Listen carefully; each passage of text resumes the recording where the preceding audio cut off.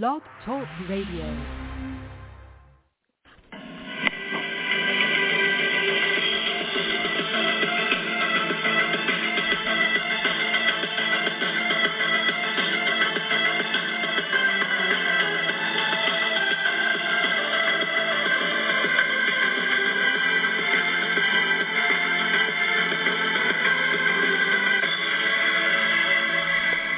Good evening, ladies and gentlemen, and welcome to the 610th edition of the Feuerstein's Fire American Soccer Show. I'm your host, Daniel Feuerstein. I'll give you American perspective of our clubs, leagues, players, national team, and other fabulous moments to get your daily reading from me and other writers over at Beyond the 90, at beyondthe90.substack.com, as well locally on the New York Red Bulls at Red Bull News Network. But as always, this show is dedicated to the American game.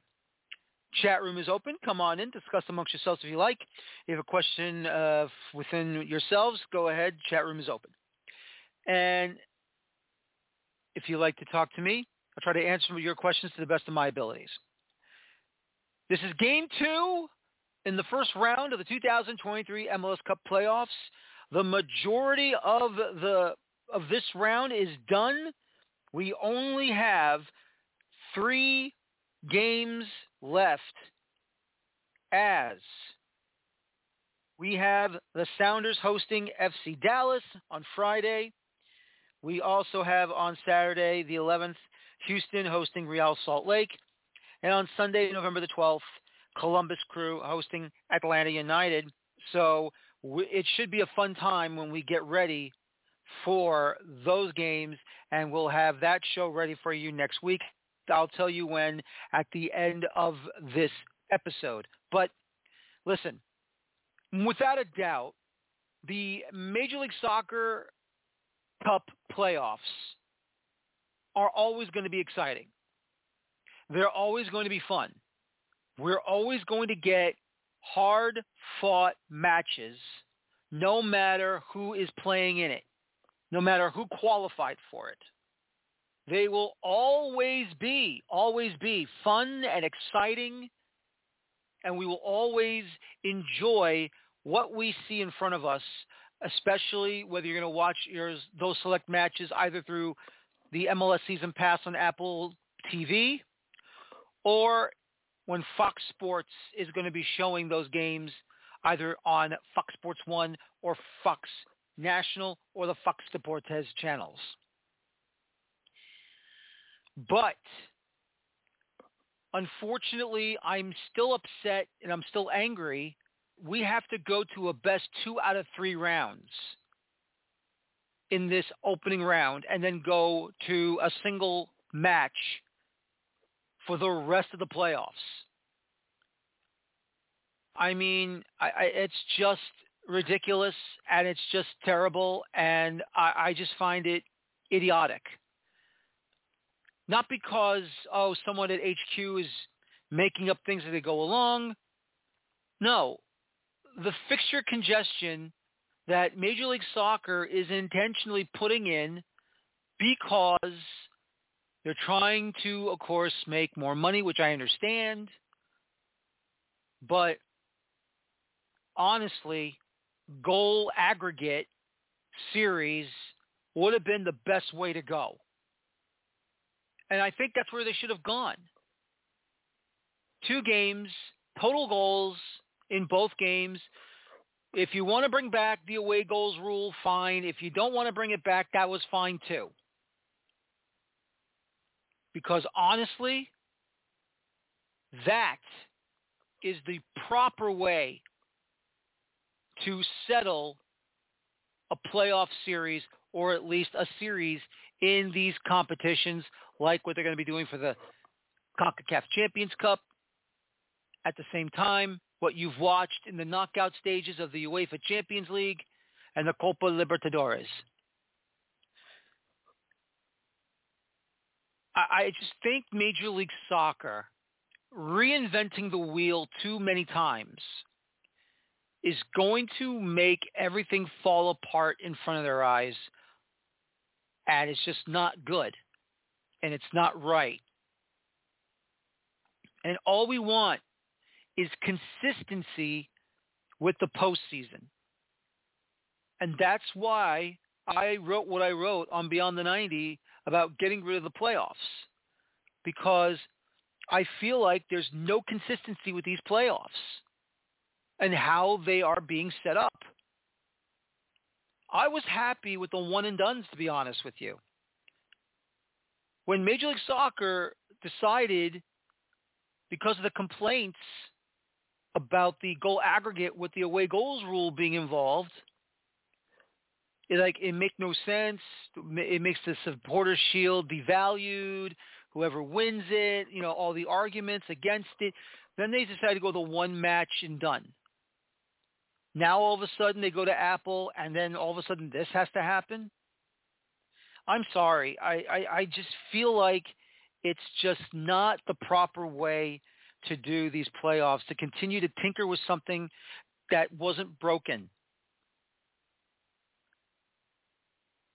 And that's, like I said, that's why I wrote what I wrote in Beyond the 90. It's time to basically just to say this, and I think this is what they got to do. They have to get rid of the playoffs now and make the regular season more meaningful by playing. When San Diego FC comes into play, you play 28 games within your own conference. Then you play 14 games out of the 15 teams in the other conference.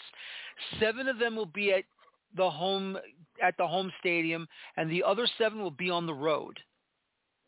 And the 15th team in the other conference, you don't play them, but that can be rotated every single season. So when San Diego comes in, the Red Bulls might not play St. Louis. FC Cincinnati may not play Colorado. DC United may not play LAFC.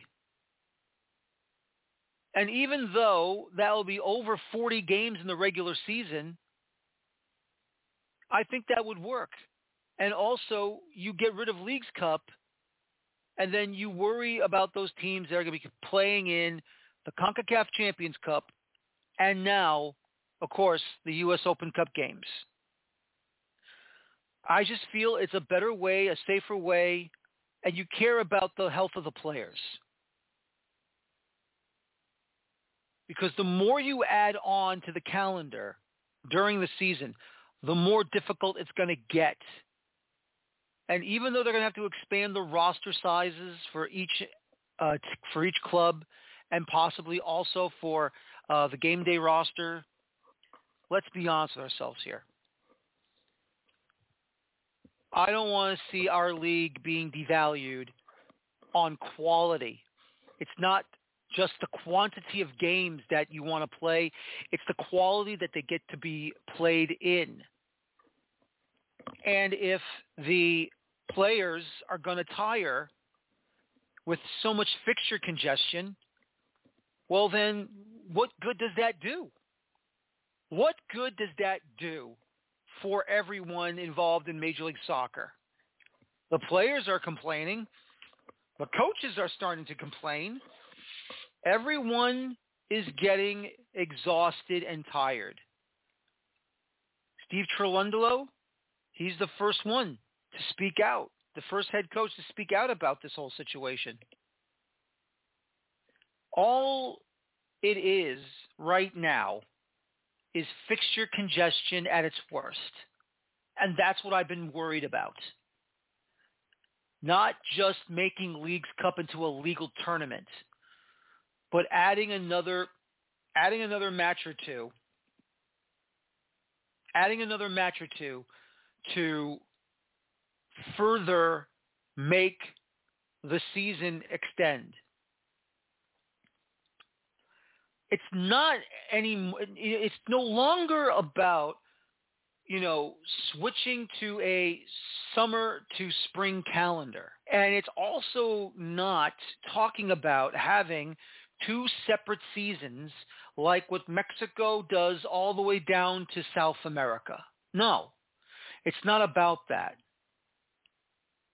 In reality, you know what it's about? It's about making sense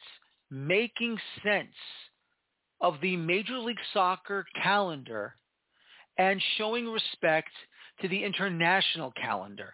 That's what it's all about. That's what it's truly all about. And if we are not going to show the respect of the international calendar and everything else involving MLS domestically and internationally, well, then I don't know what to tell you guys.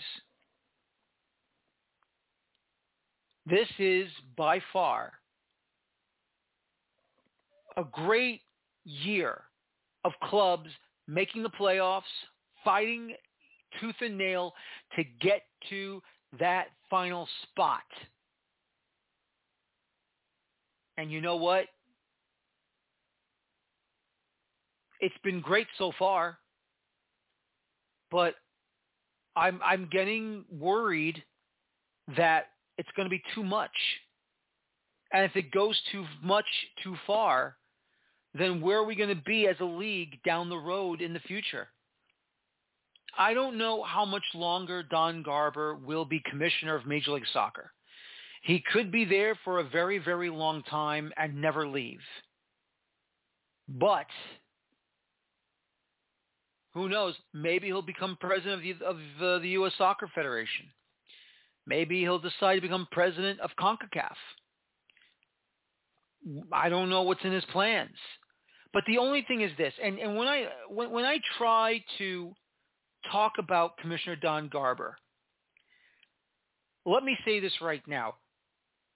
Since he's taken over at the end of the 1999 Major League Soccer season, he has done a fabulous job of keeping this league afloat, bringing in new teams, more revenue. You know, he has done a brilliant job of keeping the league afloat and just making it better and stronger each and every year, okay? Without a doubt, he deserves all the plaudits of keeping MLS going. But once again, Don, I would like for you just to listen. I'm not accusing. I'm not going against you. I recognize what you've done for this league. And trust me, I'm grateful that you found ways to keep this league going when you lost investors for the clubs and you held on through Phil Anschutz, Lamar Hunt, Robert Kraft, and then you brought in new teams, and then Lamar Hunt was able to sell off some of these clubs. Phil Anschutz was able to sell off the majority of those clubs. Robert Kraft stayed with the game, and I'm grateful for that. And now we've got more people involved in American soccer. But still, though, these playoffs, it's just really disheartening. We got to go to win 2 out of 3 games just to advance to the next round where they're all one and dones. I'm sorry. I think it's gone too far. And like I said, if MLS wants to still have a playoff at the end of the regular season, then have the conference winners face each other for the MLS Cup Championship. Whoever wins the Supporters' Shield will take on the winner of the other conference who did not win the Supporters' Shield and just have a one-game final, have a goal aggregate final. But once again, Don, you've done a great job. Without a doubt, you've done a great job. But please, let's make some sense of the playoffs. Just have them go aggregate or go back to one and done from start to finish. That's all we're asking. That's all I'm asking. All right, ladies and gentlemen, it's time to review the second game of the first round of the 2023 MLS Cup playoffs. Joining me right now from Philadelphia Soccer Now, it is the one and only Greg Oldfield as the Union head up to Gillette, defeated 10-men New England Revolution by a final of 1-0. Greg, big match, big win. You take care of the Revolution, the Union does, and now they are in the driver's seat on their end of the bracket of the Eastern Conference. Yeah, thank you for having me on, Daniel. Yeah, it was a big win. It was the road wins have been few and far between this year. They they haven't looked the same on the road as they have at home. So it was definitely a big win for them. A little shorthanded, and they took care of what they needed to take care of in advance. Absolutely. Some great plays, not just offensively, but defensively for the Union. Mbaizo, that was a big block that he made on that big shot in the 16th minute. I mean, I think that was from Andrew Farrell. And my God, I don't know if I've said this to you before, but I always feel Andre Blake is the best goalkeeper in the league. His positioning is absolutely fantastic. I always thought he was going to stop every shot, but Mbaizo really came up big in the 16th minute on that one. Yeah, that was a strong attack from New England, and he definitely got back there in time, was able to make a key block. And, New England, they definitely put a little pressure on the Union in the beginning, and they had their chances, but the Union still did a pretty good job of controlling the box, which, is one of their strengths. And obviously Andre Blake makes a massive save, even though it was offsides. But, he shows what he can do, which is in many ways he can kind of take the soul out of a team when he makes a play like that. No, absolutely he can. And I got to tell you, once again, like I said, my favorite goalkeeper, like I said, I think he does very well in net for Philadelphia. Harriel in the 27th minute, I thought he scored, but he nails the far post and out. That looked like advantage Philadelphia right there. Yeah, they really were successful on their free kicks. I mean, all night they were dangerous on their free kicks and corners, and it was just a sitter that he smashed off the post, and it's a shame that he missed it. But I mean, he got all of it, and Union scoring first is always going to give them a major advantage, to win. So that would have been, they would have scored that first goal. It would have carried a long way in that game before the red card. No, absolutely. Very true there. Very true there. And then, of course, the big moment that came in this match for the Union as Mark Anthony Kaye.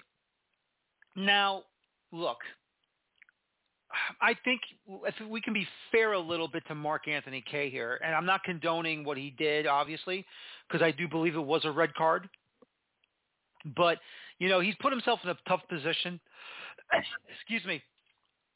Put himself in a tough position to try to land that left foot. But, look, he stomped on Gazdag. Can't forgive him for that. That had to be a red card. Yeah, it was a weird play. In real time, it didn't look as bad as what it looked like on the replay, and I think that's probably why Drew Fisher didn't give a red card initially. But anytime you try to step over somebody, you're kind of inviting the player to embellish a little bit. And Gazdag definitely, he played his part. He was able to sell it a little bit too. But once you have the contact, it's even in slow motion, when you see the contact, it looks a lot worse than maybe it was in full speed. I mean, definitely a red card, but not as convincing maybe in full speed as it was in the replay. Mm-hmm. I would agree with you there. Definitely agree with you there. But once again, Mark Anthony Kaye put himself in that position, and it was a red card after VAR. And then, of course, Gustavo Bo, big rip, and another big save by Andre Blake to prevent that ball from going to the back of the net. It looks like Bo might be leaving New England, but still, though, that was a hell of a shot, and I thought that might have gone and beat Blake, but he makes a big save right there. Yeah, New England definitely, they recognized that they had to press a little bit, and it's funny, we talk a lot about the Union playing up a man, and sometimes when they play up a man, they almost look like they're playing down a man, and they kind of invite these attacks, and fortunately they were able to kind of hold off some of those chances. But they definitely played better when they were playing 11v11 than they did when they were playing up a man. Yep, exactly. I agree with you there. But, of course, the big moment came 78th minute, the free kick goal for the Union. Donovan converts it. I don't know. That was a big scrum in the middle. I don't know if Donovan did make a touch on it. I guess just barely nicked it, and he goes right inside the far post, beats the keeper, and the Union have the 1-0 lead right there. Yeah, it was. I love that free kick. Anytime you have that angle on the side, I think that in-swinger, in-on target, it forces the keeper to either play the miss or play the touch. And it's such a difficult ball for any keeper to defend. And I thought the ball that McGlynn played was excellent. Donovan, getting on the end of it, whether he got a shoelace, a toe, or, it was kind of hard to tell. Like, I thought maybe the defender touched it as well. But even if nobody touched, just the slightest touch, it's so difficult for the keeper to do anything with that kind of a ball. So I just thought the setup was perfect. The ball was perfect. Just a great execution on a free kick, which Jim Curtin said after the game, it's something they focus on in these tight games. The free kicks, those corner moments, they're the moments that are going to decide a big game, a close game. And, luckily they were able to execute it. Absolutely. And then once again, Andre Blake, one more big stop in the 70. Actually, we already talked about that. But anyway, Union once again just frustrating the Revolution. They were down a man. New England Philadelphia basically took the advantage, and you're on your way to the next round, which it looks like you'll be on the road against FC Cincinnati. Now, before we even get to that game, and I know it's going to be a while before that game gets played, what did you make of this match as a whole for the Union? Did you feel this was basically typical Philadelphia Union, or do you think the Revolution really gave them a challenge? I liked the matchup from the beginning. I thought that they handled New England pretty well, with the exception of the decision day game. I thought they've handled New England pretty well. I think they match up well against them. Having 10 days off, I believe, works in the Union's favor because they were kind of limping into the postseason. They played a lot of games. I think 10 days gave them a chance to recover a little bit more. They looked fresh.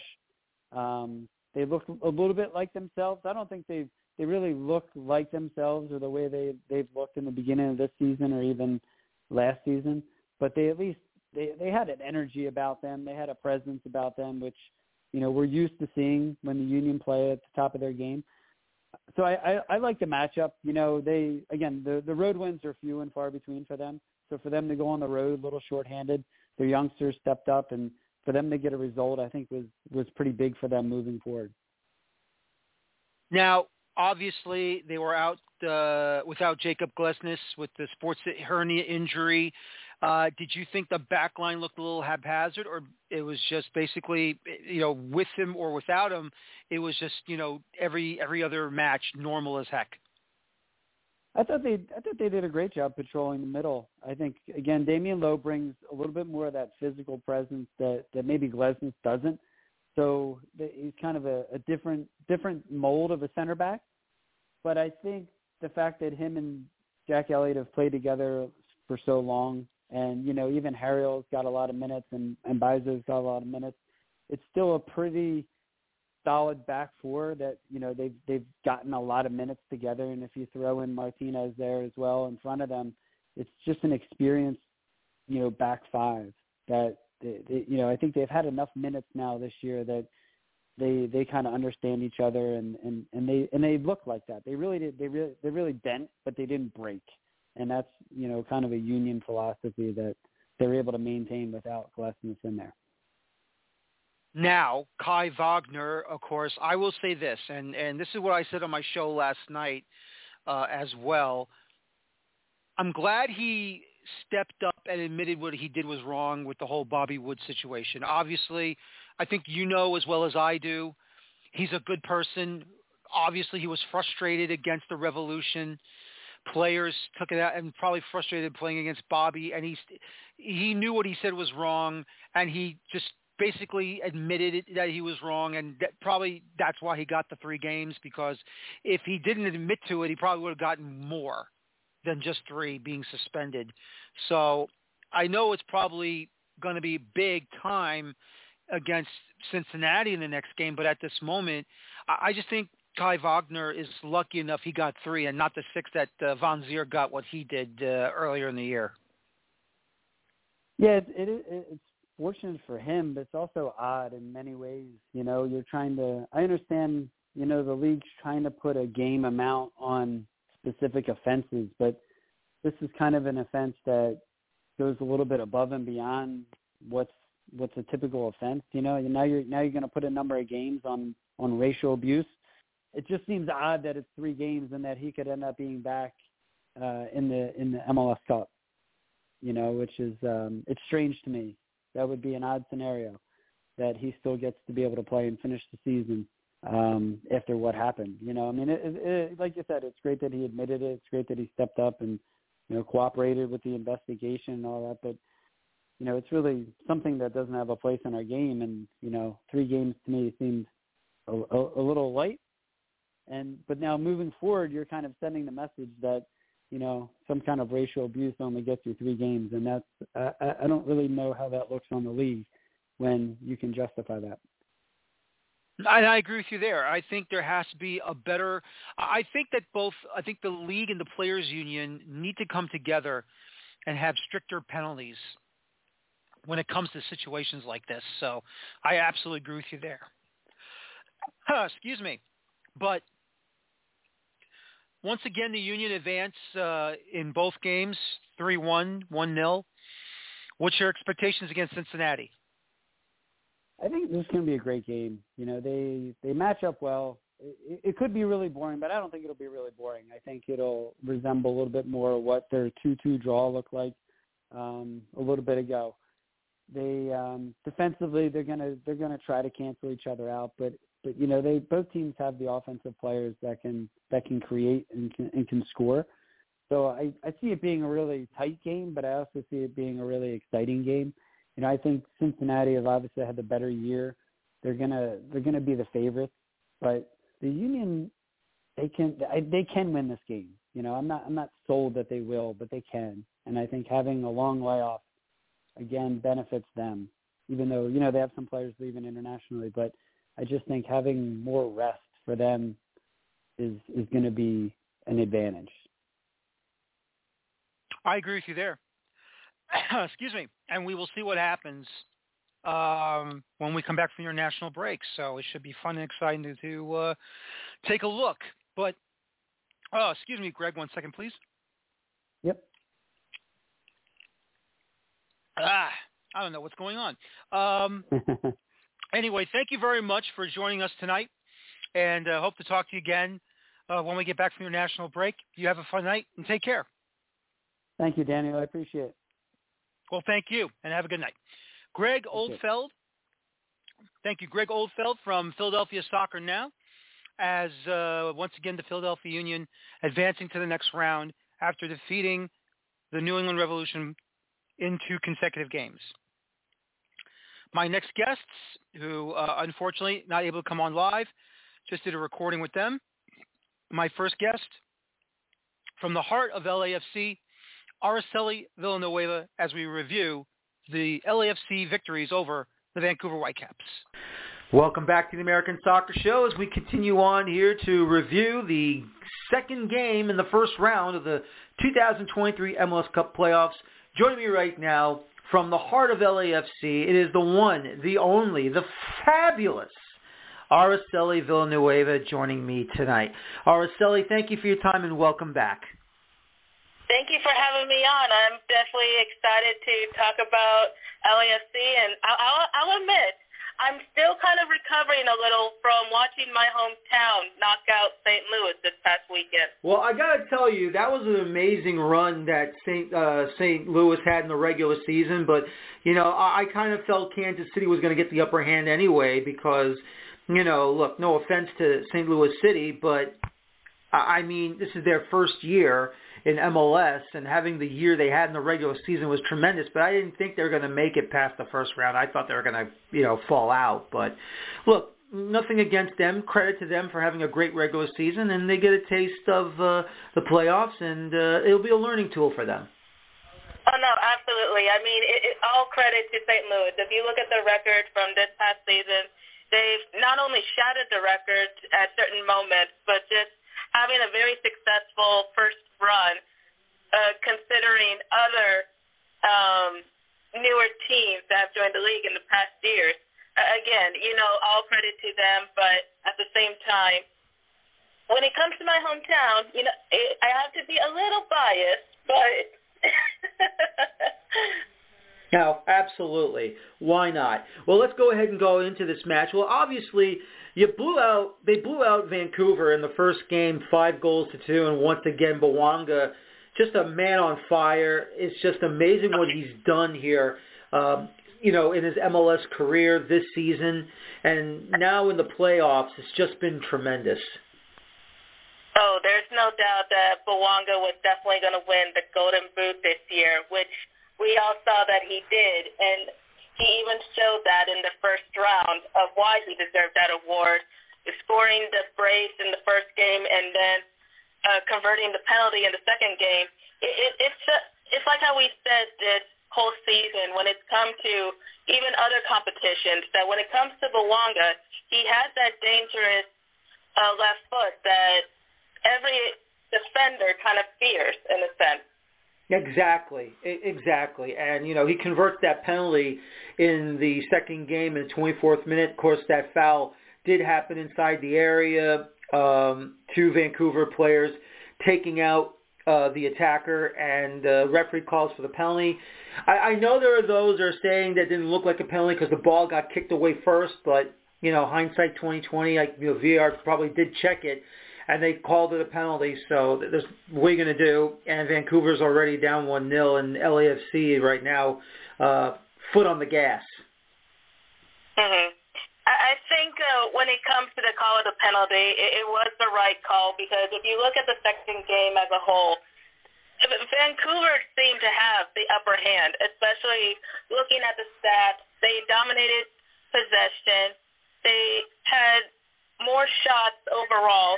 So it really was one of those matches where it felt like history was going to repeat itself, because LAFC does have a very tricky history and in Vancouver.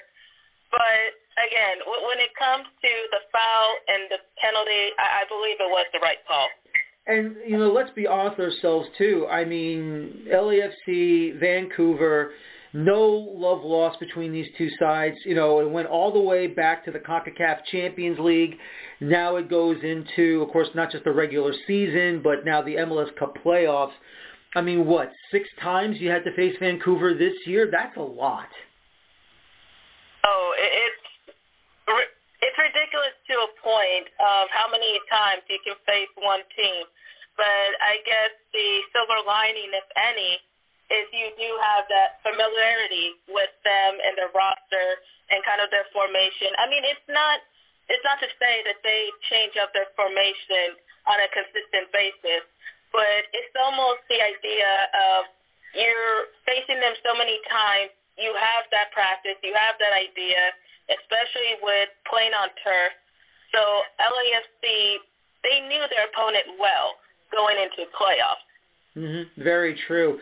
Not much after that, of course. Some decent moments. Obviously, Timothy Tillman had 2 big opportunities to make it 2-0, but Vancouver makes some big saves, and then you get to the second half, it becomes a Maxime Crepeau show. And, it's great to see Maxime Crepeau back out on the pitch, back in his net, defending after the broken leg he suffered at the MLS Cup final last year against Philadelphia Union. And, how great was he making those 4 big saves to keep it at 1-0? Oh, it's absolutely wonderful to see Max back in goal after, as you said, after watching him suffer that injury in MLS Cup last year.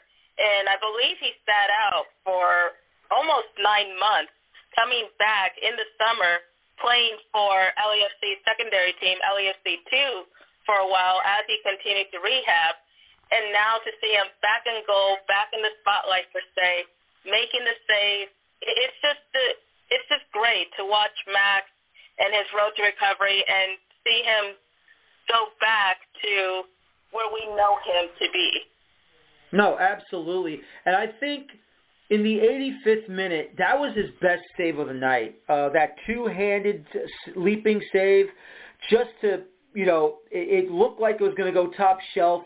He finds a way to get his hands up, parries it over the crossbar, and, Crepeau back on his feet again, and hopefully not just for LAFC, but for Canada, he'll be able to get them righted at that ship as well internationally. I couldn't agree more. I mean, that save in itself, it was old school Max in a sense. So to watch him make those saves and keep LAFC in the running to avoid a Game 3 was absolutely fantastic, not only for the club but for the fans as well. And to even see the announcement, I believe it was yesterday that we saw that he made his return back to the international roster. So, again, just to watch his road from recovery to being back in the goal, now he gets to be back in the international spotlight. Again, I can't emphasize this enough. It's just absolutely amazing. I mean, he's a great player, both on and off the pitch. So to watch him achieve these again I couldn't be more proud. No, absolutely, and it's great to see him get back to international football as well. Now, obviously, the strangest of things have happened this match, and, at the time it did give LAFC that 2-0 lead, but you saw it, we all saw it.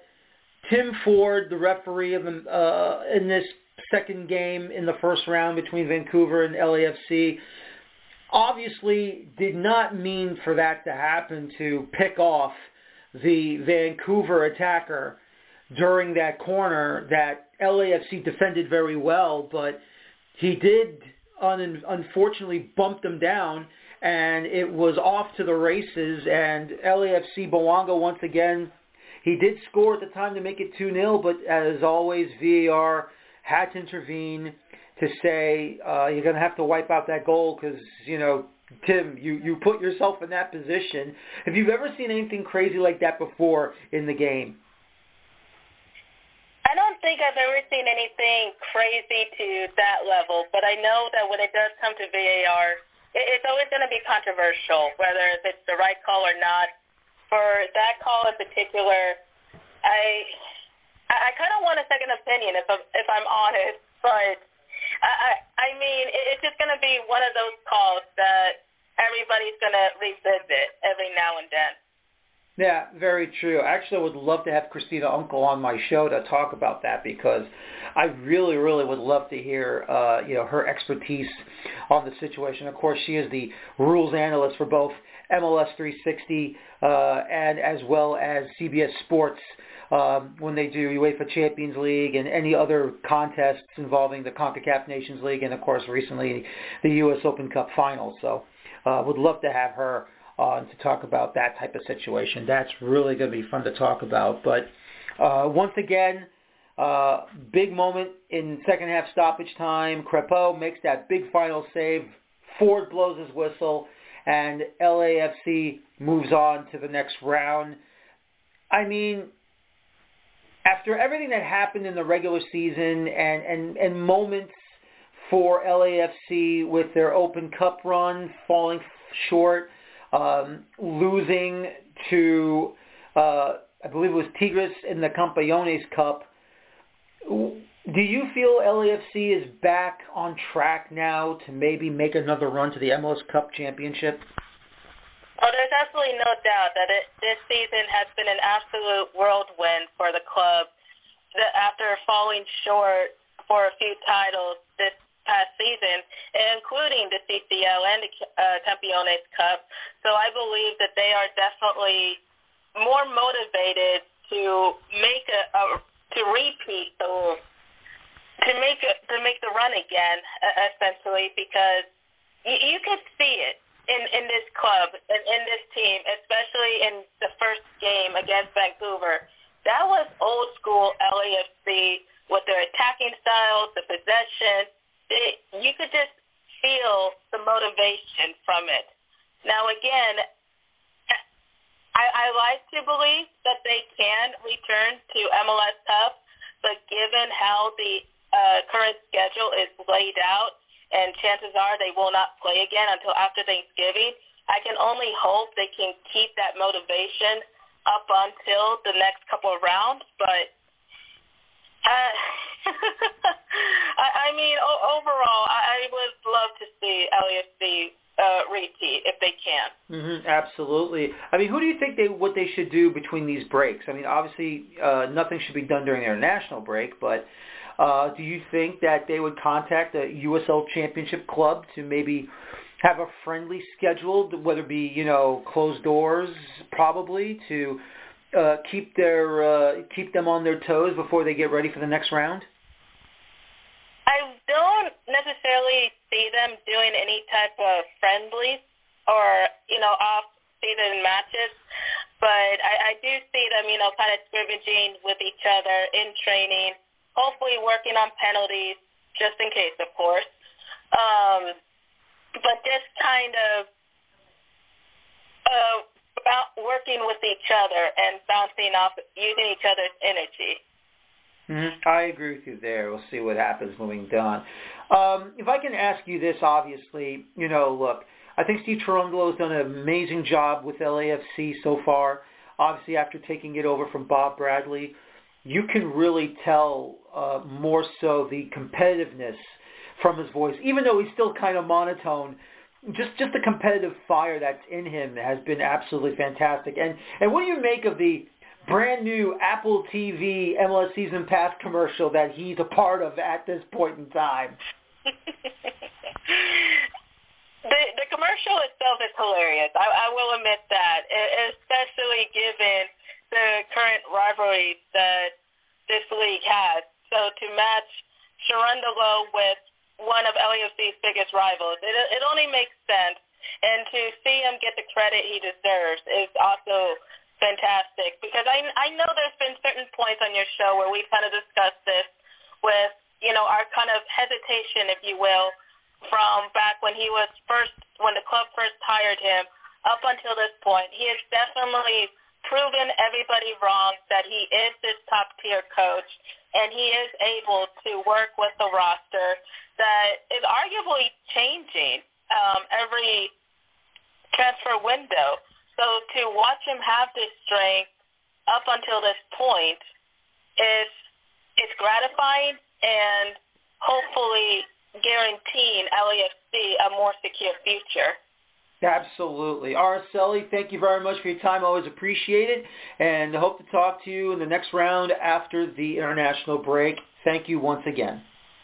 Thank you for having me on. Araceli Villanueva from Heart of LAFC to recap LAFC's victories over the Vancouver Whitecaps.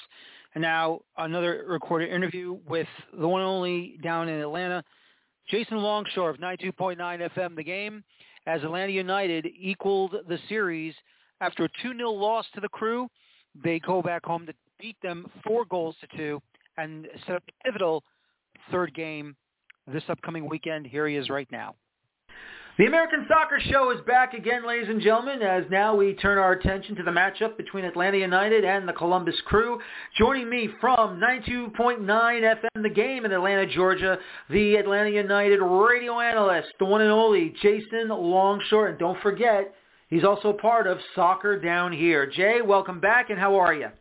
Thanks for having me on. I'm good. Doing much better after Tuesday night and looking ahead to Game 3 in Columbus this weekend. Absolutely. Let's quickly go back to Game 1. Obviously, that was a 2-0 defeat at the hands of the Crew, and Chucho Hernandez, a very dangerous player for Columbus. And do you think it was Nancy's tactics that kind of confused Atlanta a little bit on the road, or has Lower.com field been such a fortress for visitors? It's kind of a little bit of everything, and I think the series has been that. I think it's been a great series so far with just how evenly matched these teams are. They both have a similar idea of how they want to play. Now, they go about it a little differently, but they're both based on wanting the ball, and they're very true to who they are, and they don't really deviate from it. Atlanta had to deviate in Game 1 because of the red card suspension for Thiago Almada from Decision Day. So without Almada, I think they wanted to try something a little different, and look, this playoff format lends itself to that. If you're the lower seed, you win your home game, you get 2 shots at the higher seed in their house. And Game 1, I think it was the right call from Gonzalo Pineda. You go in with a little bit of a hybrid 5-4-1/3-4-3, and I think it would build up in a 5-4-1 and defend in a 5-4-1. But then when you got into the middle third and attacked, it could turn into a 3-4-3. And we got glimpses of that in the first half of the first half, where I thought Atlanta did a really good job. They were able to build up their play out of the back really well. Columbus couldn't find the angles to press them. Now, where Atlanta struggled is where you miss a guy like Thiago Almada getting into the attacking third in dangerous situations, and that was missing. And after about 25 minutes or so, Columbus started to grab control of that game. But if Atlanta gets to halftime and doesn't have a turnover late in the first half that then Cucho punishes you on the other end, maybe that second half looks a little different. I feel like the stat sheet and the score line made Game 1 look more tilted to Columbus than it was, and I kind of feel the same way about Game 2, where Atlanta got the goal right before the end of the half after they had conceded, and it was 1-1. And Hernandez had scored again, and he's just amazing in the attacking third and anywhere around the 18-yard box. But then it was Atlanta who found the goal before the end of the half. They grabbed the control and the momentum, and Columbus didn't have an answer in the second half. I think these teams are very evenly matched, is what it comes down to me. And it's been weird. This series has been the opposite of what really recent history has been for these teams about being at home and being on the road. Atlanta has a really good record in Columbus. Columbus has a great record at Mercedes-Benz Stadium, one of the only teams to have a great record at Mercedes-Benz Stadium, but it's been the home team so far. And I feel like we get into Game 3 now, and with everything that we've seen through 180 minutes so far, this is as evenly matched as any playoff series in the league. Absolutely, and as you were saying, of course, here in this second game, Atlanta on the front foot looking really good and really strong. You know, Giacomakis absolutely got Newcomer of the Year award, and that was a great goal he scored in that 38th minute with that running power header, how he just was in great position to accept the cross and just bury that ball. There's a couple things that Yorgos did in this game that I think, not that I'm really surprised, but maybe fly under the radar a little bit, because you look at his numbers and you look at his year, he's incredible in the air, he's incredible in front of goal. He has just been that number 9 that this team has lacked since Joseph Martinez did his knee in Nashville at the beginning of 2020. But the other things that jumped out to me, he had 2 assists in this game, and I think we had seen glimpses during his time in the Netherlands and in Scotland of his ability to bring others into the game. He reads the game really well. I think he feels space really well. A lot of times he'll make runs to open up space for somebody else. In this case, he felt Xande Silva making the overlapping run. He had the assist for Edwin Mosquera, which was goal number 3. That was an outstanding first touch from Giacomakis on the 1-2 with Mosquera. But the most important thing he did in this game, and you see turning points when you get to the playoffs, and you see those moments where the game could flip the other way. Xande Silva's miss from the top of the 6 was one of those moments. 2-1 Atlanta at that point, and you could feel for a split second the air come out of the building after that miss. Silva obviously put his head down, face in his hand. Yorgos immediately went to Xande, picked his head up, picked him up, said, no, we've got you, we've got this. And it didn't just leave it at that. Then he turned to the fans and got them behind Shonde to the point that there was a chant for Shonde Silva after that miss. And that was such a moment of leadership that it was where the game could have went Columbus's way because, oh, yeah, they're off the hook now. They have a chance to go, and Shonde might be in his own head the rest of the way. Yorgos Giacomakis did not allow that to happen, and the game flipped back Atlanta's way in about a 60-second span. It was amazing to see, and it's one of those things that can really spur a team on. Absolutely, and as you've already said, Silva was able to make it 2-1 in first half stoppage time after Chucho Hernandez gets his big goal there to make it 1-1. And it looked like Atlanta really on the front foot, just kept on attacking and took advantage of whatever Columbus tried to throw at them. But as you said, Almada had to serve the red card suspension to go into the first game against Columbus. And how about that running chip shot in the 88th minute by him to bury that ball beautifully? Yeah, it's just a great moment, and it's all set up by Caleb Wiley, the teenager who has been so good for Atlanta United in this series. If you go back to game one, the one mistake that he's made in the series, he had a turnover late in the first half that Columbus then broke and got the opening goal. And it's a moment that, you want your young players to be confident enough to make things happen every time they have the ball at their feet. Caleb, maybe a little too confident in that moment. He tried to force it, turned it over.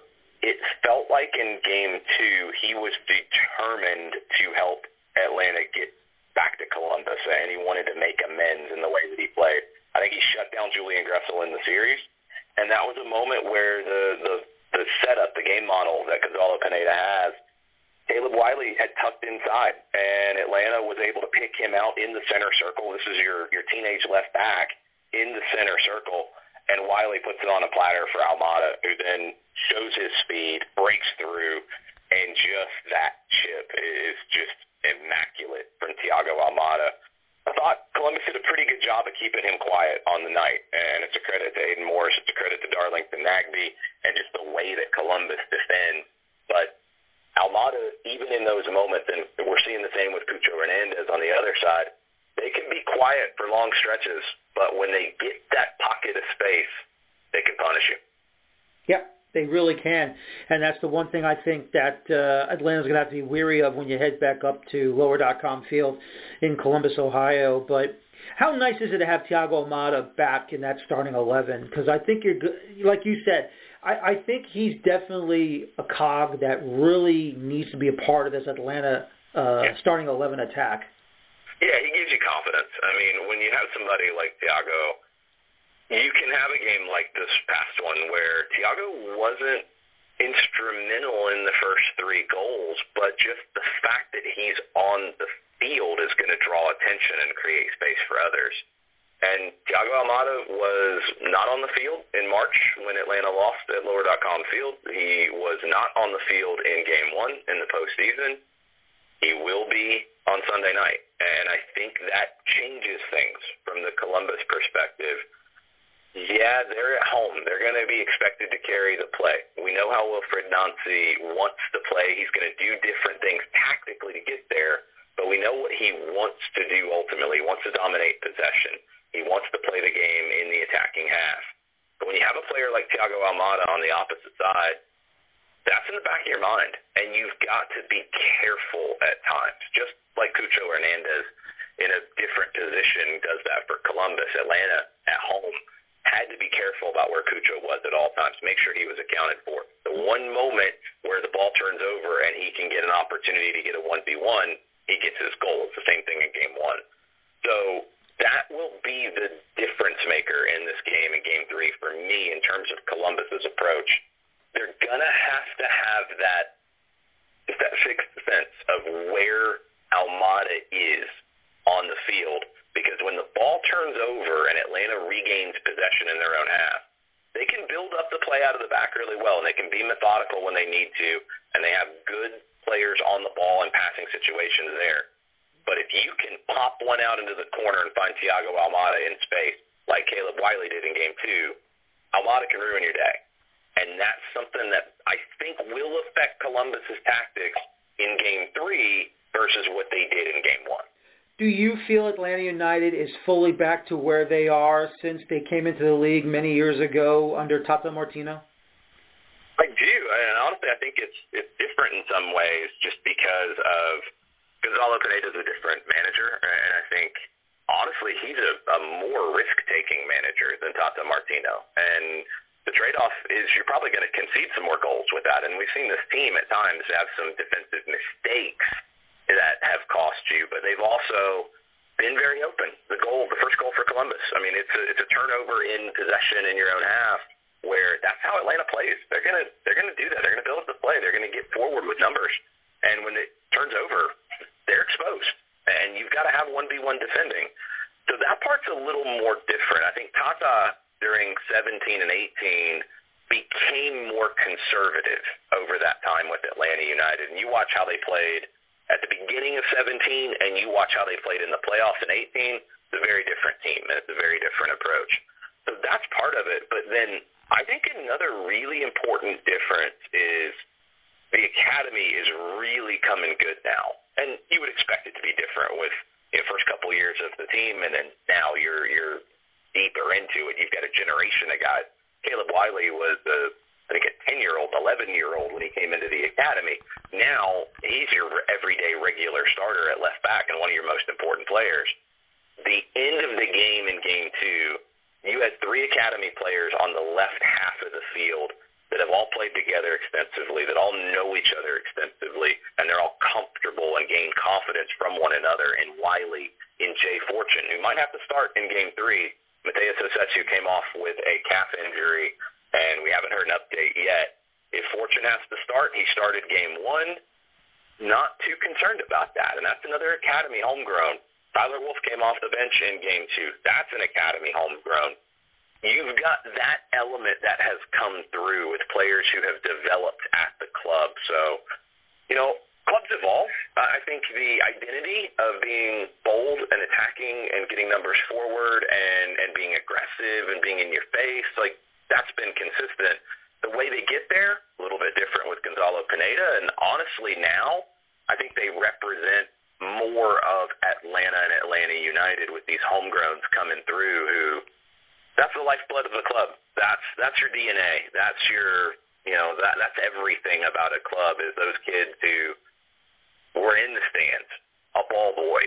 They watch these big moments, and then they get to represent the club and carry it forward. That's the element that I think has taken this to another level with those guys, and it's just, to me, that's the most exciting thing about where Atlanta United has evolved over time. And that's the future right there, folks. Once again, MLS academies churning, building, producing talented young players, not just for Atlanta United, but, of course, for international soccer. And hopefully these kids will get the U.S. men's national team call-up like, of course, Miles Robinson of Atlanta United. Jay, thank you very much. Good luck with Game 3. I know you'll be traveling to call that one for 92.9 FM The Game. And good luck on the road trip back to Columbus. And hopefully it's going to be advancing to the next round.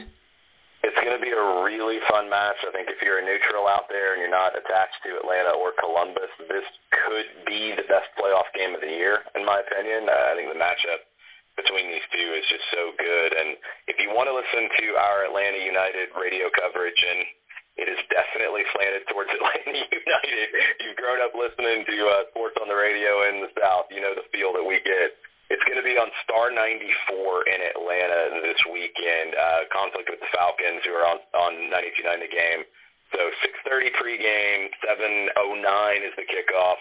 You can listen to it on the Odyssey app as well. But Star 94 on the radio, and you can dial that up on the Odyssey app to listen to it. All right, Jay. Thank you. Once again, that was Jason Longshore for 92.9 FM, The Game, on Atlanta United's win over the Columbus Crew. Joining me now, Sporting Kansas City sweeps St. Louis City SC, and the one to talk about, as always, from the Kansas City the Kansas City Soccer Journal, it is my good friend Mike Kuhn. Cuny, what can you say? The boys come back home to Children's Mercy Park, and they do the job sweeping St. Louis City out of the playoffs? I mean, from start to finish, that was a fantastic 180 minutes of soccer, some of the best Sporting's played this year overall. I mean, the home game was it felt like a return to basically peak Sporting KC from like 2012 to 2014, 2015 inside the stadium. It just felt electric, a feeling I haven't really felt at Sporting games for a couple of years now, it felt like. Oh, I agree with you. I think it was definitely that era with Sporting Kansas City. I think, can we say Vermees has maybe finally learned how to change things up? I'm not saying he's a hothead or a hardhead, but I think he finally realized that he had to make some changes to make this series go his way. No, absolutely. I mean, I think we talked about it last week when I was on, that Vermees changed up his strategy in St. Louis. He forced St. Louis to have the ball, and it worked to their advantage. And he did it, and he didn't do it to the same extent here, but he was able to time when he forced St. Louis to have the ball, basically, and it worked to their advantage again. I think I'm not ready to say that he's learned and he's going to adjust, but I mean, I hate to say this because St. Louis City is well coached, but he outcoached them in this series. He 100% outcoached them and was the better coach over the 180 minutes with how he had his team lined up and ready to play. Yeah, absolutely. I agree with you right there. Absolutely he did. And all you can really say once again, CUNY, is Sporting Kansas City, I thought they were going to be the better side, regardless of where they finished at number 8 in the West, winning the wild card game over the Earthquakes. Many people, I don't know if many people picked them to beat St. Louis, but I know I did, because I didn't think St. Louis was going to do anything in the playoffs, because this is the first time ever as a team to be in a playoff situation. And look, I give Bradley Carnell tons of credit for how he got his team to play this year in their inaugural season. But I always felt that Vermees had the upper hand if this was going to be a playoff situation. I think that's fair. I mean, Vermees has the experience in the playoffs. Vermees has the more experienced MLS side in the tournament. I mean, you can talk about Klaus and Berkey and Lowe and all the experience internationally for St. Louis City, but Kansas City has a very experienced MLS roster. They know what's expected of them in the playoffs and in that situation. And when you have a coach like Vermees who's been around as much as he has, you know what you have an idea of what you're getting into in that situation, and Kansas City exploited the mistakes that St. Louis gave them in the series. Absolutely. Let's go ahead and recap this match. In Denbei, in first half stoppage time, how about that low bender that he converted to make it 1-0 for Sporting before you get to the halftime whistle? I mean, that goal was huge in terms of the balance of the game. Getting that goal before halftime was basically, in my opinion, is what clinched the series for Sporting. It forced St. Louis to chase the game more. It forced St. Louis to want the ball more in the second half to be able to try to create those chances. And it just played to Kansas City's advantages. And, I mean, as for the goal itself, I mean, I mentioned earlier about the feel of the stadium. The roar for his goal was, I think, the loudest I've heard since Collins scored the winner or the equalizer in MLS Cup 2013, because it was you go back and watch the replay of it, and it's deafening in there to think about at the time. It was absolutely a return to form for the entire stadium, which was fantastic. Yep, it really, really was. And, of course, we all know a great fortress Children's Mercy Park is over in Kansas City. It's just one of the best places to go and be a part of a match, whether it be Kansas City or the U.S. men's or women's national team. Second half, and Tim Melia, I'm still amazed with Tim Melia, CUNY. I just don't understand. How old is he, and how is he still in this league, still playing the way he is in goal? Seriously. He's 37 now, and trust me, I'm in the same boat as you, Daniel. I've for a long time preached the whole Father Time's undefeated, but Tim Melia is sure giving him a run for his money when he's on form, because he comes in and he settles things in the back, and it just is the team is completely different with him back there compared to McIntosh and even Pulskamp when they were getting time. It's just he's a great goalie, and one of those that I think was hurt the most by by World Cup qualifying for Russia, with the fact that they struggled, because that was when he was at his peak and arguably should have gotten some time with the national team and never did. But no, Melia is fantastic, and he's like a fine wine. He's gotten better with age. Sure, at this point he's probably lost a step, but he's still at least a top half goalkeeper in the league at this point. Exactly, and I really would have loved to talk to you about the playoff win in the wild card against San Jose, because without a doubt, anytime it goes to a penalty kick shootout, it's always advantage him. Always advantage Melia, no matter what. Oh, absolutely. He's undefeated in shootouts. He's 6-0 for Kansas City, and then he's 7-0 overall. He's 5-0 with Kansas City. He's 3-0 against San Jose. So I mean, if a game goes down to penalty kicks, I think I mentioned it previously, it's not 50-50. It's at least 60-40 in Kansas City's favor with Melia in goal. Just from this point, from the mental mind games of the fact of how good he can be on penalty kicks, it's going to be in the shooters' heads. It was the same with Jackson Ewell in the San Jose playoff series. Melia had stopped him in the 2020 playoffs, so you knew that was in his head come this year's playoffs, and he overthought it. Melia is a trump card when it comes to a shootout, simply because he has so much of it's a known quantity of how good he is back there on penalty kicks, that you have to know, I have to hit this perfectly, or else he's going to have a good shot at saving it, and then you overhit it and you hit it over the bar. Exactly right. And, of course, once again, Daniel Shalhoub, 73rd minute, trailing that play when Sporting was attacking. And, of course, he's at the right place at the right time on the pass and converts it to make it 2-0.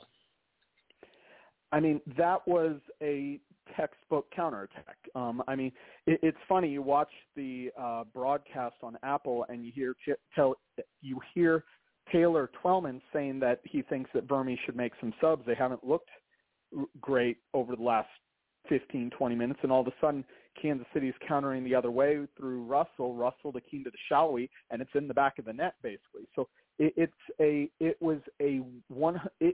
type of counter that you show teams on. This is how to play counterattacking soccer, because Sporting was letting St. Louis have the ball.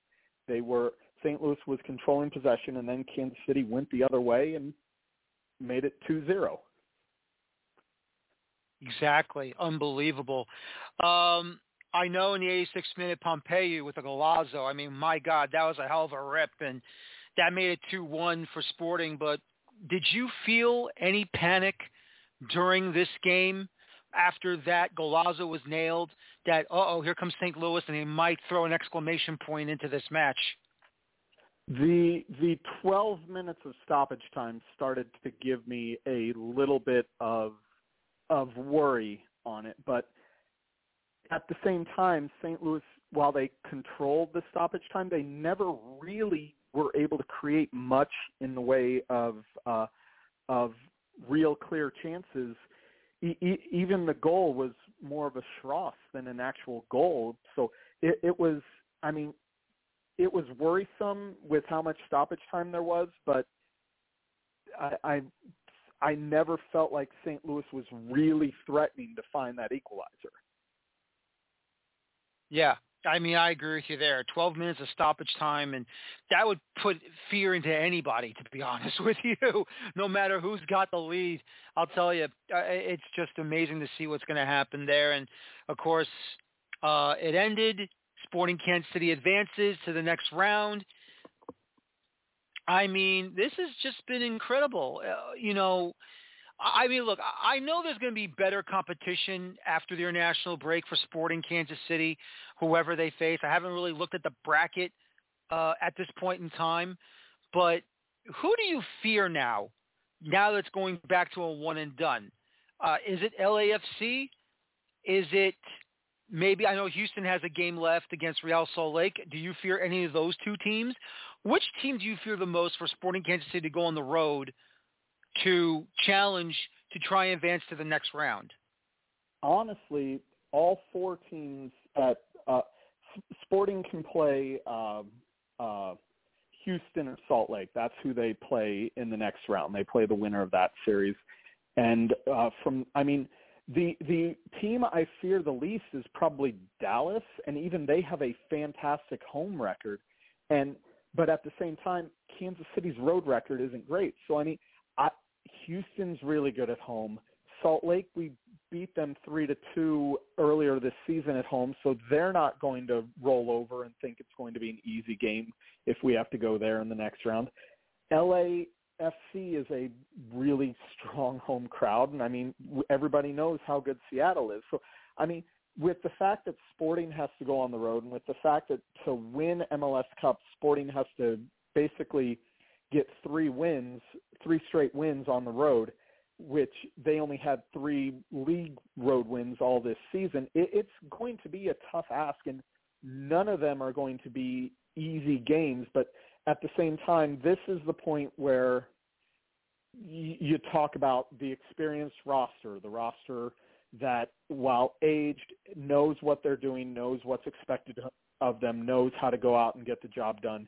Kansas City has that roster that is veteran enough and composed enough that if it comes down to it, they could go on the road and try to grind out a result. Whether they do that, I don't know. But right now, of the 2 teams Kansas City could play next, it's a toss-up because you have Houston, who I said is really good at home, and you have Salt Lake, who's a little less good, but Kansas City just went there a few weeks ago and beat them 3-2 to basically at the time keep their playoff hopes alive. So Salt Lake isn't going to that Salt Lake is going to look at that result if the game comes up and be like, we can't let that happen again, basically. So I don't want to say I'm not looking forward to either matchup because both will be fun, but neither one's going to be easy. Both of them are going to require Kansas City to be at the top of their game. Yeah, I agree with you there. They're going to have to be on top of their game, and they're definitely going to have to make probably some adjustments when they are going to be on the road, either against Houston or Real Salt Lake, obviously. So it's going to be really tough. But I will say this: well, and they're going to do it without Logan. Mm-hmm. They're going to have to do it without Logan and Dembe as well. So it's going to be a tough overall because Ndembe's been enjoying the form of his career over the last month, basically, and then he has the 2 playoff goals. Yeah. So it's going to be tough for Sporting. Yeah, no, it really will be. But I will say this: if you're going to try and play poker with Peter Vermees, he's going to find a way to get the wild card, and he's going to beat you. So I'm not going to put anything past him at all. If you want to say you're playing with house money, damn right you are if you got Peter Vermees as your head coach and sporting director. That's for sure. But CUNY, as always, hope to talk to you after your international break. Thanks for joining me tonight, and I'll talk to you soon, my friend. Thank you. Always a pleasure, Daniel. All right, Mike Kuhn, Kansas City Soccer Journal, joining us to talk about Sporting Kansas City's victory in the opening round against St. Louis City SC. And my final guest tonight couldn't come on live once again, so it is the broadcaster and writer for Dallas Soccer, Steve Davis, on the recording. Hope you enjoy it. Thank you very much. And welcome back to the American Soccer Show as we continue on here to review Round 1, the second game in the MLS Cup playoffs. And joining me right now, this gentleman is the well-known writer, broadcaster. He covers FC Dallas, and this is the one and only, the infamous Steve Davis. Steve, thank you very much for your time, and welcome to the show. Oh, man, what kind of an introduction, man. That was awesome. I appreciate that. Yeah, happy to be here. And that's why you're royalty and I'm not. Yeah, let's not get carried away, my man. Well, anyway, FC Dallas had to win this game at home, and boy, oh boy, what a roller coaster of a match that was between FC Dallas and the Sounders. I never thought I'd ever see so many multiple VAR checks in one playoff match in my entire life. Yeah, and I think Dallas felt just a little hard done by a penalty kick decision up in Seattle.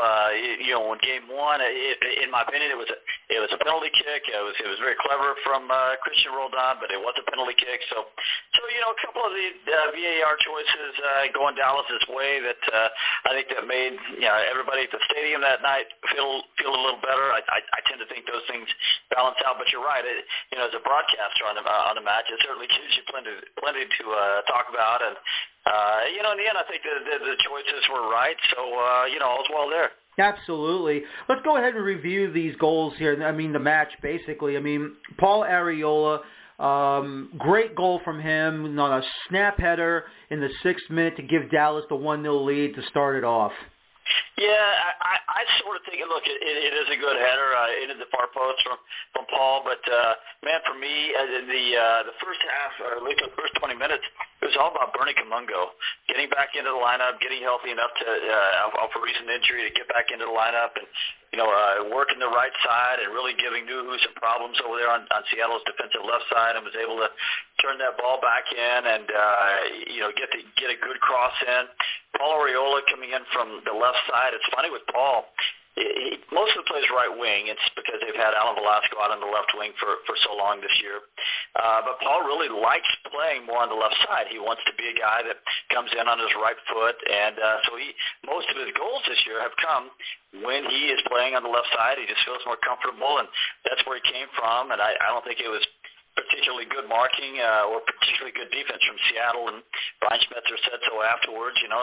Paul getting loose for a free header and no contesting on the cross. So not the best from Seattle, but good on Dallas' part. No, absolutely. And then later on in the match, in the 13th minute, I mean, it's a long look. I mean, Bernard gets fouled in the area, and the referee does not even call for the penalty. The play keeps on going, and then VAR calls in, and they reverse that decision for a penalty.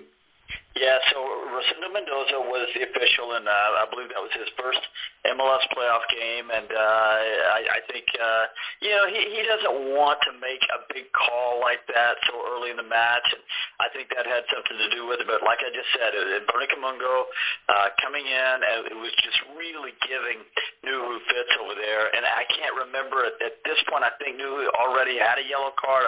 I can't remember what the sequence was there, but he would get a yellow card pretty soon if it wasn't already. Kamungo was about to get by him, and it looked in real time. I thought it looked pretty clear. I think maybe depending on your angle, you could assess it. Maybe Bernie Kamungo sort of stabbed the ground because as he put his foot down, that's exactly when Nuhu got into him. But look, it seems like to me that complaining about VAR is a sport all into itself, but that's what it's there for. And I think we forget how many times VAR comes in and gets something right. And the VAR, I think, back in Atlanta with Kevin Stott, he gets in there and tells Mendoza, hey, we need to take a look at this one, and Mendoza takes a look and rightly points to the spot because Nuhu got him. Yep, he really did. And then it's Dallas, obviously. Jesus Ferreira converts it to make it 2-0 in the 18th minute. You get to halftime, and what are you thinking at halftime right now in your mind? You know, Dallas is looking good. You're up 2-0. Obviously, that's the most dangerous scoreline in soccer. But did you feel confident that they were going to ride out the entire match on the positive side of the ledger? Well, so I'll take you back just a little bit. So what happens is after 20 minutes, Dallas has this 2-0 lead, and then it's a combination of maybe Dallas taking the foot off the gas just a little bit, maybe Seattle, a good veteran playoff team. I mean, that's a good team, make no mistake, and they got a lot of players who are perfectly capable of rising to the moment, and that's what they did. So after the first 20 minutes, for about the next 25, Seattle had control of the match. Now, they weren't offering a whole lot of threat, in terms of, making Martin Paz, FC Dallas, the goalkeeper, do a whole lot, but they had control of the match. They had control of midfield. They really pushed Dallas back. Dallas doing, again, pretty good job in its low block defending, but after the first 20 minutes, you would look at it and say, man, Seattle's got control of this match. So it wasn't like Dallas went into halftime thinking everything is roses here. I think they went into halftime understanding that they were going to have to do a little bit more to sort of restabilize the game from their side. Yeah, I agree with you there. And obviously Seattle does get into the match at the start of the second half, 48th minute after the restart. Jordan Morris scores and originally called no goal due an offside, but VAR calls up and says, nope, take a look, and gets reversed, and it's 2-1. Yeah, I think it was maybe they were looking at a foul, a potential foul. I think more than the offside. I'm not really sure if I got a clear indication of what exactly the check was, but I think it was a legitimate goal. I think it was very clever on Jordan Morris's part. As he's racing in on goal, Jordan Morris, he wants to use that right foot, and he was sort of running off to his left a little bit. And Martin Paz has been very, very good for Dallas this year. I really think he's top 5 goalkeeper in Major League Soccer now, but he was totally not ready for that shot because, as Morris is racing in with, pressure coming from behind him, he just sort of taking his right foot and a nice little toe poke, and so there's no wind up there, and Martin Paz just watches the ball go by him. And I'm not saying it's that's on the goalkeeper. I'm saying it's a really clever moment there from Jordan Morris, who was really good in the game, by the way, when Dallas was pressing with 4 players. Usually out of a 4-3-3, they press up high with 3. They change their shape. They start pressing with 4, which meant Seattle was having a little bit of an issue. Again, that first 20 minutes. Well, what they start doing is just going direct. And they're like, okay, if Dallas is going to press us 4, that means we got them 3v2 in midfield, and if we can throw a ball up to Jordan Morris, who is he's not the biggest guy, but he's physical, and it was working for them. So Morris was really good the other day, and that was just another moment for him. That as he gets in on goal, gets behind the back line got caught up a little high there, and he got him behind him, and he beat Martin Paz with a clever little toe poke. Yeah, absolutely. Obviously, Jordan Morris thought he had a second goal, but he was called offside on that one. That got wiped out. And later on, I think you would agree that Jesus Ferreira did get lucky because on the replay it did look like he did grab a bit of jersey from behind. And even though VAR did say to the referee, we're checking it and no, play on. Do you feel there was a luckiness right there that a second penalty was not awarded in this match and in favor of Seattle? No, like I said a while ago, I feel like a couple of the choices sort of went Dallas's way. Dallas is the underdog in the series, and you got to have that. I mean, you got to have a little bit of luck there, and so that was. So you're talking about Raul Ruiz-Diaz. It was on a counter break, and Raul Ruiz-Diaz was on the run of the middle channel or maybe the left center channel. Jesus Ferreira was doing a good job of trying to chase him down from behind. This is Dallas' striker, and he's doing a good job of just tracking back on that counter and trying to catch Ruiz-Diaz. As the cross comes in, I forget who it was on the right side that hit the cross, but as the cross comes in, Martin Paz, comes off his line and catches it pretty easily. So then VAR, I think they're looking at 2 things. Jesus Ferreira absolutely clearly grabs him, which is not smart on Jesus' part, but again, he's a striker, not a defender, but he grabs him. So they're looking at 2 things. Did the foul occur maybe outside the penalty area? And and then continue into the penalty area. So they're looking at that. But I think in the end, what they assessed, Daniel, was that Raul Ruiz was not going to get to that ball. And I think Raul Ruiz knew as well. He's a clever player. And as soon as he understood that Martin Paz was going to go out, catch the ball in his belly, he didn't even catch it up high. It was an easy catch. And as soon as he figured out he wasn't going to get to it, and he knew he had that, he knew he had been grabbed from behind, he sort of threw himself a little theatrically. And I think between that, being a little theatrical about it, and the fact that I don't think he was going to get to that ball. I think the VAR assesses no. Mendoza assesses nope. That's we're not going to point to the spot on that one. Okay, no, I think, and I agree with you there. I mean, if it started outside the area, it makes no sense to bring it in. If it wasn't that much of a tug, or he wasn't going to get to the ball, no, that's a great call by the officials, absolutely. And of course, Damasi, what a big save at the front post on that shot from the Sounders. I mean, I think he's been a solid goalkeeper for FC Dallas for a while now. I mean, that was just tremendous from him. Yeah, so and, are you asking about Damasi or about the goalkeeper Martin Paz? Damasi. Tomasi. So yeah, on a little scramble, that was, and that's one thing. Ima Tomasi, the right back, that's one thing he's pretty good at. He's a converted right winger, and he sometimes.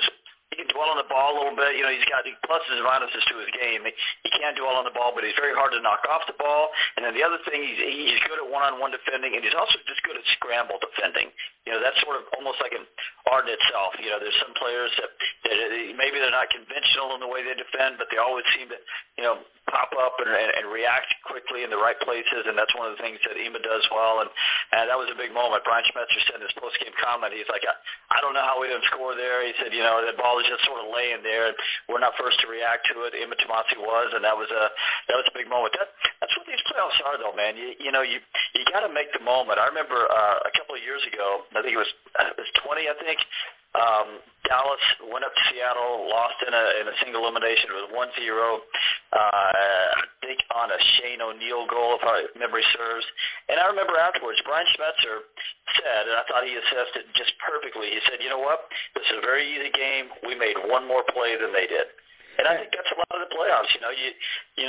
You got to make the moment. You got to make the plays that matter in the moments that matter. If you go back to the first game with Dallas and Seattle, game one, Jesus Pereira twice gets set up.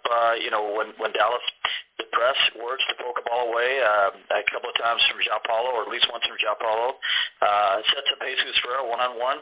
He misses both of them, and Dallas loses the game. So it's just little moments, and that's what make the playoffs. You got to make the moment. Exactly, and finally, of course, O'Brien with a low blast makes it 3-1 officially 2 minutes later. It's 3-1 Dallas. They take game 2, and now you're going back over to Lumen Field in Seattle, Washington. What does Dallas need to do to make the upset happen? Because we all know how much Lumen Field is a fortress to the Seattle Sounders. Boy, especially when it comes to FC Dallas. So you're a soccer guy. You know the name Breck Shea, yeah? Okay, so Breck Shea was the last player to score a winning goal for FC Dallas at Lumen Field. Now, it's back in 2011. They play at Lumen Field every year, and they've met, this is the 6th time they've met the playoffs, so they're playing multiple times at Lumen Field. So think about that. They have not won a game. There have been some draws in there, but they have not won a game in that building since 2011 when Breck Shea was scoring for FC Dallas. So, man, that's a long time. And, I even asked Paxton Pomical today out of training, I said, in your heart of hearts, how do you guys go up there? I know you're pro athletes, you think you can win, but in your heart of hearts, how do you go to a place where this team just never wins and think you can do it? And, he said, well, honestly, I don't even know. He's been around since 16. He's like, I guess you're right. I've never won up there. He's like, you don't think about it. You just look at the game and think you believe in your team and believe what you can do. And, man, it's tough up there. And you ask me what they can do. They just have to, number one, make the moments. When the chances come, sometimes it's no more complicated than this. You got to finish them. That's it. You're not going to get against that Seattle defense. You're going to get 2, maybe 3 good chances. You better put them away. You got to match Seattle's intensity, because I can tell you up there, game 3, they feel like they didn't come out with the right kind of intensity, physical matchups. In game 2, they're going to bring it this time. So Dallas has to be able to match that. And then past that, they probably have to get a little bit lucky. Seattle got to bang one off the post. Dallas, at the other end puts in or something like that. It can happen, but, the odds are stacked a little bit against them. Well, hopefully they'll find a way to make that happen and maybe make that upset, and we'll see what happens this upcoming weekend. But, Steve, thank you very much for your time. I really do appreciate it, and let's see if FC Dallas can make that happen with the upset. No problem, man. Enjoy talking to you.